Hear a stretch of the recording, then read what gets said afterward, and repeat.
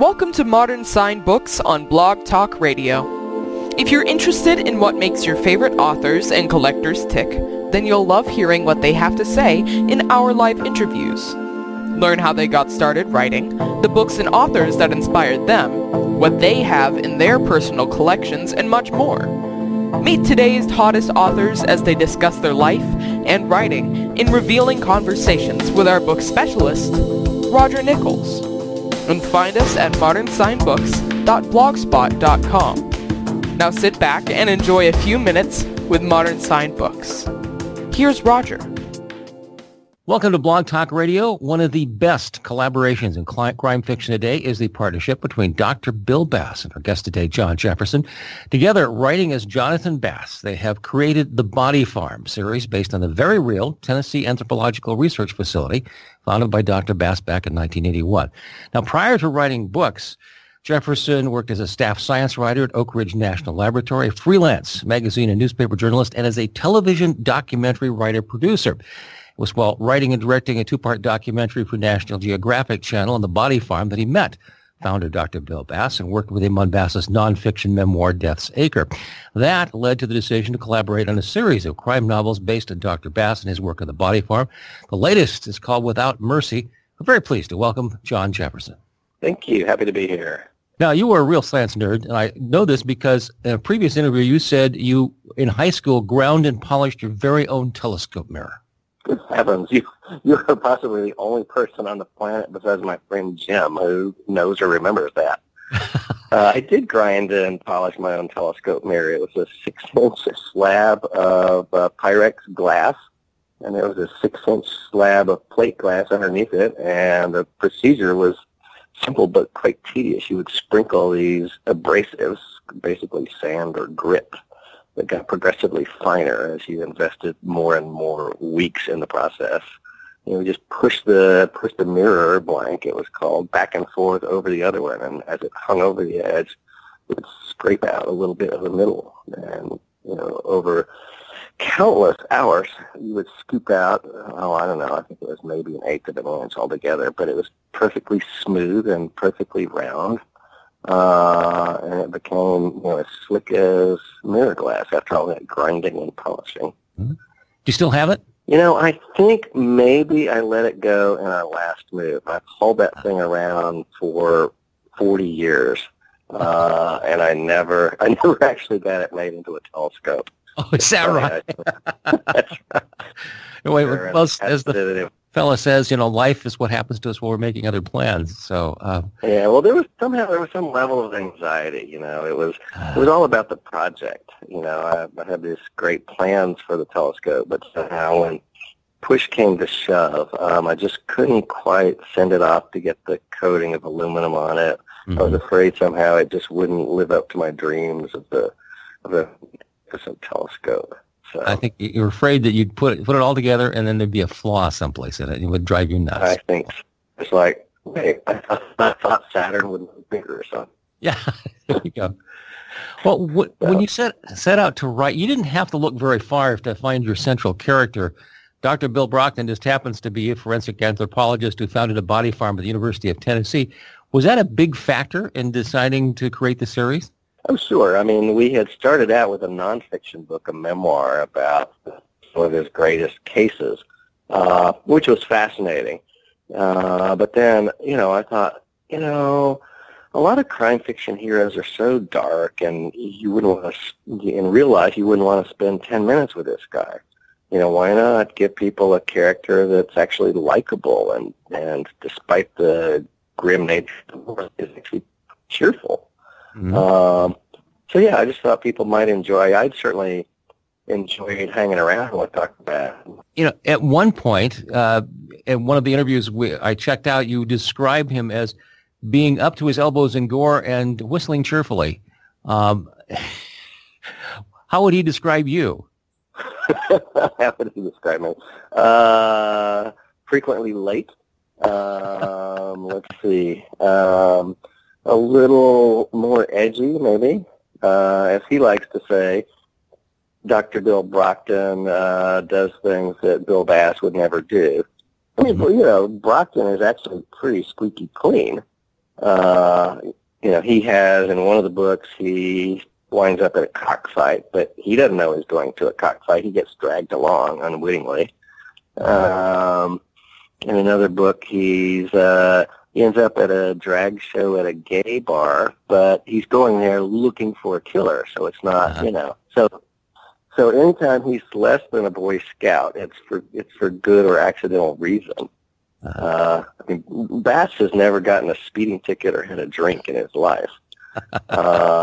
And both of those are fairly frequent occurrences for me. We'll not go into that at this point, but okay. I wanted this particular book seems to describe more the internal emotions of Dr. Brockton. Yeah, well, he's got a lot going on in this book. This guy that he put away, the serial killer who almost killed Brockton and his whole family years and years before, resurfaces, and of course that brings with it a swirl of emotions for Brockton. But also he's got his longtime assistant Miranda, who's been with us through many books, not every book, but almost every book. She's finally finishing up her PhD. This is the world's longest PhD program. She's been in it for at least a decade now. And so she's, the prospect of Miranda going off, and leaving him, really triggers some anxieties and some sadness for Brockton. Mm-hmm. Well, he even resorts to a bit of blackmail to try to keep her, not with her, but with his superiors. Yeah, he tries to, right, he wants to offer her such a good job at the University of Tennessee that, of course, she'll want to stay. But a policy or rule at the University of Tennessee about hiring their own graduates stands in the way. But Brockton's not going to let that impede his plan, shall we say. No, he's... Well, I won't give any plot points away other than the fact that there's a lot of tension involved in this. And there seems to be, the actual case that they start out on is a particularly gruesome case that apparently is based on something that really happened. It is based on a true story. At least it was certainly told to me as a true story. The circumstances, as they were related to me, were a little bit different. I took some liberties for the sake of the book, but the story that was told to me was that the skeleton of a young man was found chained to a tree in the woods in Tennessee. This was many years ago, and he was later identified to be the son of a prominent guy in the community who'd gone missing.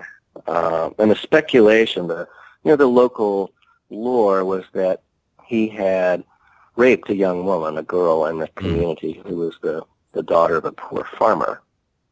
And the thinking was, there was no evidence of this, and there were never charges brought. But the thinking was that the father of the girl took justice into his own hands and chained this young man to the tree and kept him alive there for quite some time. So it's a horrifying scenario. I heard the story years and years ago, and it stuck with me all this time. And I always meant to find a way to use it in one of the books, and finally the time I did. But it's incredible. To imagine that kind of calculated, slow, torturous murder. It's really sometimes I really horrify myself. You better watch that. Wander in those dark recesses of your mind, you might get ambushed sometime there. So That's right. Yeah. The way I sometimes put it is you can't walk through the dark alleys without something sticking to your soul. Ah, yes. Well, that also may be in the pursuit of artistic genius as well. So we'll give you points for that. The interesting thing is you've got this case which gets progressively more gruesome as initial evidence is uncovered, and then about halfway through, it kicks up in a whole new level as this Nick Satterfield escapes from prison and comes after the doctor. This one feels like you're really going for all the afterburners on it.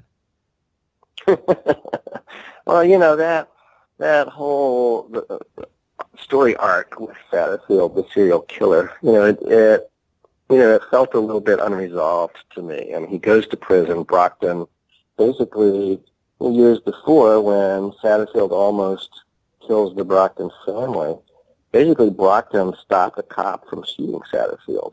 So Brockton intervenes, in a belief that the justice system is the best way to handle this. And then in a prior book, in the previous book, last year's book in the series, Satterfield, the menace of Satterfield rears its ugly head again, although, that Satterfield kind of reaches out and strikes at someone close to Brockton but doesn't get to Brockton himself. So it just felt like, okay, there's one more shoe to drop here. It's got to drop right beside Bill Brockton or on top of Bill Brockton. And, and he's got to deal with this once and for all. So yeah, afterburners, I guess. Yeah, and maybe the notion of burning is about right for. Oh, yeah, yes. Well, and also the escape is particularly, I'll say, gruesome in a way, and always a bit in at least in style to Hannibal Lecter's escape in terms of the kind of length that they're willing to go to escape. Yeah, it did. It did. And I can't remember now whether it was consciously, paying some homage to Hannibal Lecter. If I, got partway through it, I thought, oh, this reminds me of Hannibal Lecter in Silence of the Lambs. But obviously, this character is not, Satterfield, our villain, is not as intellectual and, shall we say, artistic in his evil, maybe as Hannibal Lecter, but he's certainly a really, really bad guy, and also a very clever guy. I also want to comment in switching just a little bit about all the wonderful cultural references you drop in throughout. And I do take notes when I read these things. And gosh, I can tell you've read it closely. Yes, well, for instance, the Revenant movie gets quite a bit of ink in here. You must have really liked it. I found The Revenant really interesting. That's for any listeners who may not have seen it. That's the Leonardo DiCaprio movie about the mountain man, Hugh Glass, who gets badly mauled by a grizzly bear and manages to crawl out of the frozen wilderness with busted legs and terrible infected wounds. I found the movie fascinating. Was that Leo DiCaprio was on screen for 12 hours on it. Yeah.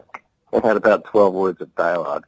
But I was interested partly because we had a bear story. I mean, this DiCaprio movie with the bear comes out, right at the time I'm writing this novel that in which a bear plays a significant role. So just the synchronicity of that I thought was interesting. But then also in The Revenant, these are Iroquois Indians who are chasing the fur trappers across the wilderness. And that intrigued me as well. That seemed kind of like karma because Bill Bass spent a lot of years excavating Iroquois Indian graves in the Great Plains in South Dakota. Yeah. And so basically I called him up and I said, hey, let's go to the movies. I want to take you to see this movie and see what you think about it. So we had a field trip. And then after we saw the movie, we went over and we looked at some of the Iroquois Indian skeletons that are in the collection at the University of Tennessee. It was quite fascinating to pull these 200-year-old skeletons out of these boxes and look at them and just try to imagine what their stories had been. Mm-hmm.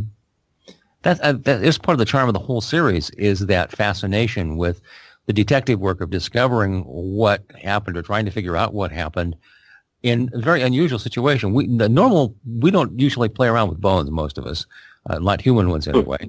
And right. The opportunity to do so vicariously through your characters is just a wonderful thing. I do appreciate that.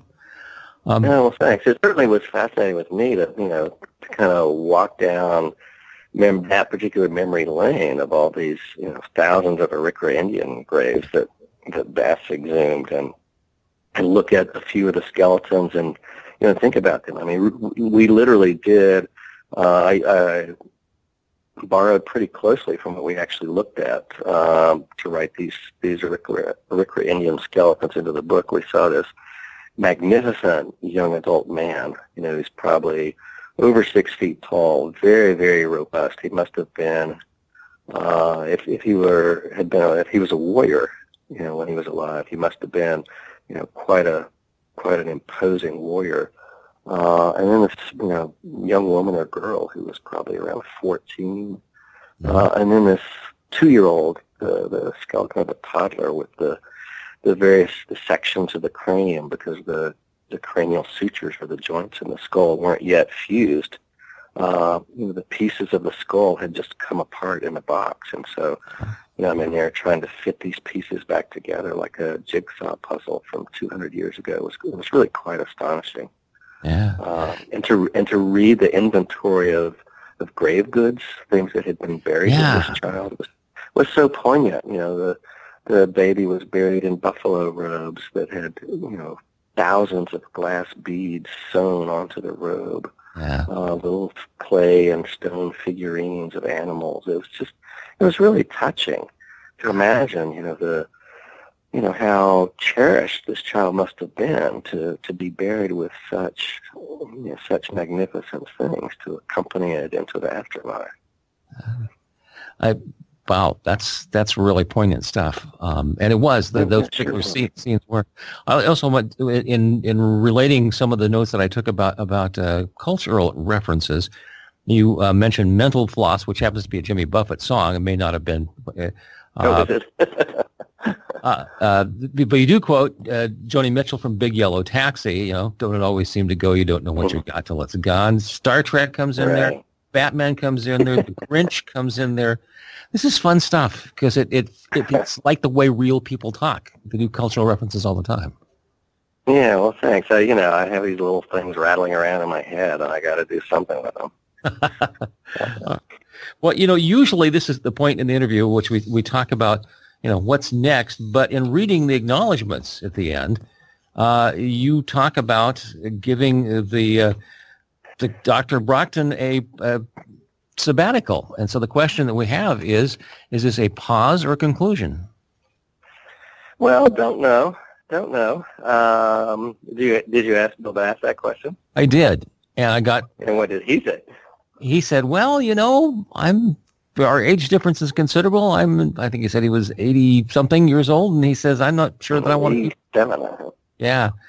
keep on doing this that much longer. And I said, well, we certainly hope that you do. He said, not necessarily the last, but I want to think about it. So, okay. Right. Well, he's been saying that for years now.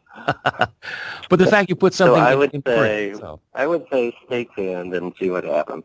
And one thing we're working on right now is we've got some people talking to us who are interested in developing a TV series or a feature film or both. And so we're very interested to see what comes of that. If that comes about, we may have sort of new careers as TV or film consultants.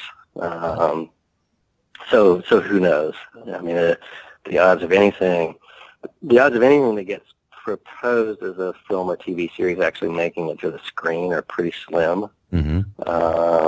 But for years when we had a close call with that some years ago. But we've always felt that this would be a great TV series. I mean, these are such rich characters, and there are so many cases to work with. Real cases and fictional cases.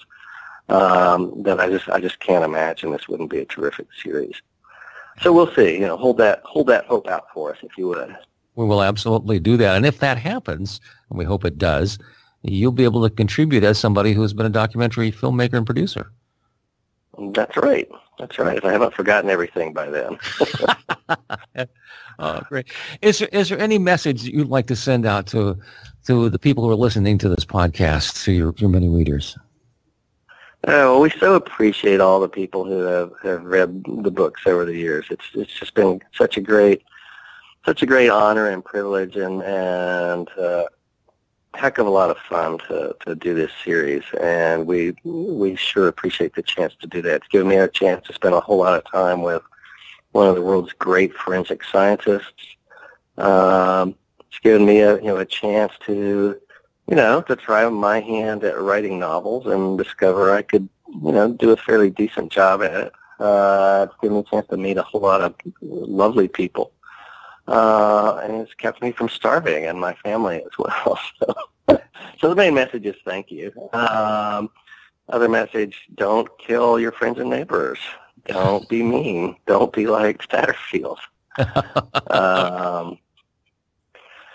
I guess on a more serious note, one thing I've tried to do in the books, especially in the last handful of books, is include some human rights and social justice messages, because I just feel more and more strongly about the importance of that. I mean, there are so many injustices, not just individual crimes, but sort of societal injustices in our world, and I've tried to open people's minds and hearts a little bit, to being more aware of that and speaking up for that, treating women and girls better, for instance. I think that's such an important issue and problem in our world.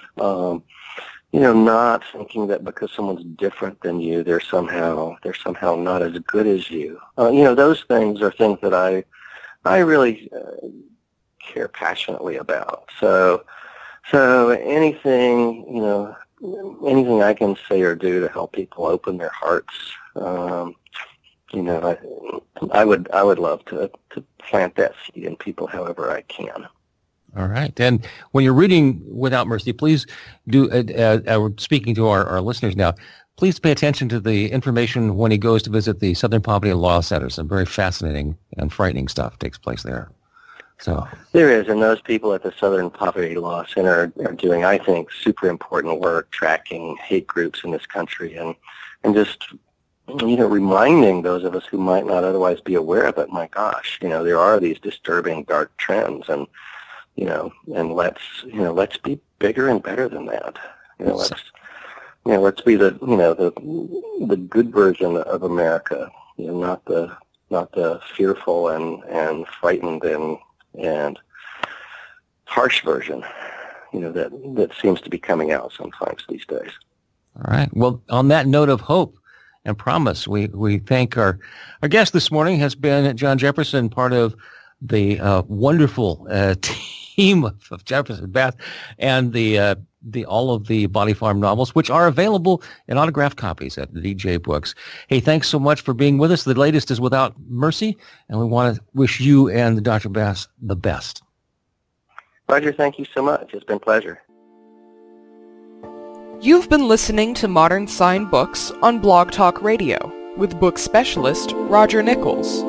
Be sure to check us out at modernsignbooks.blogspot.com.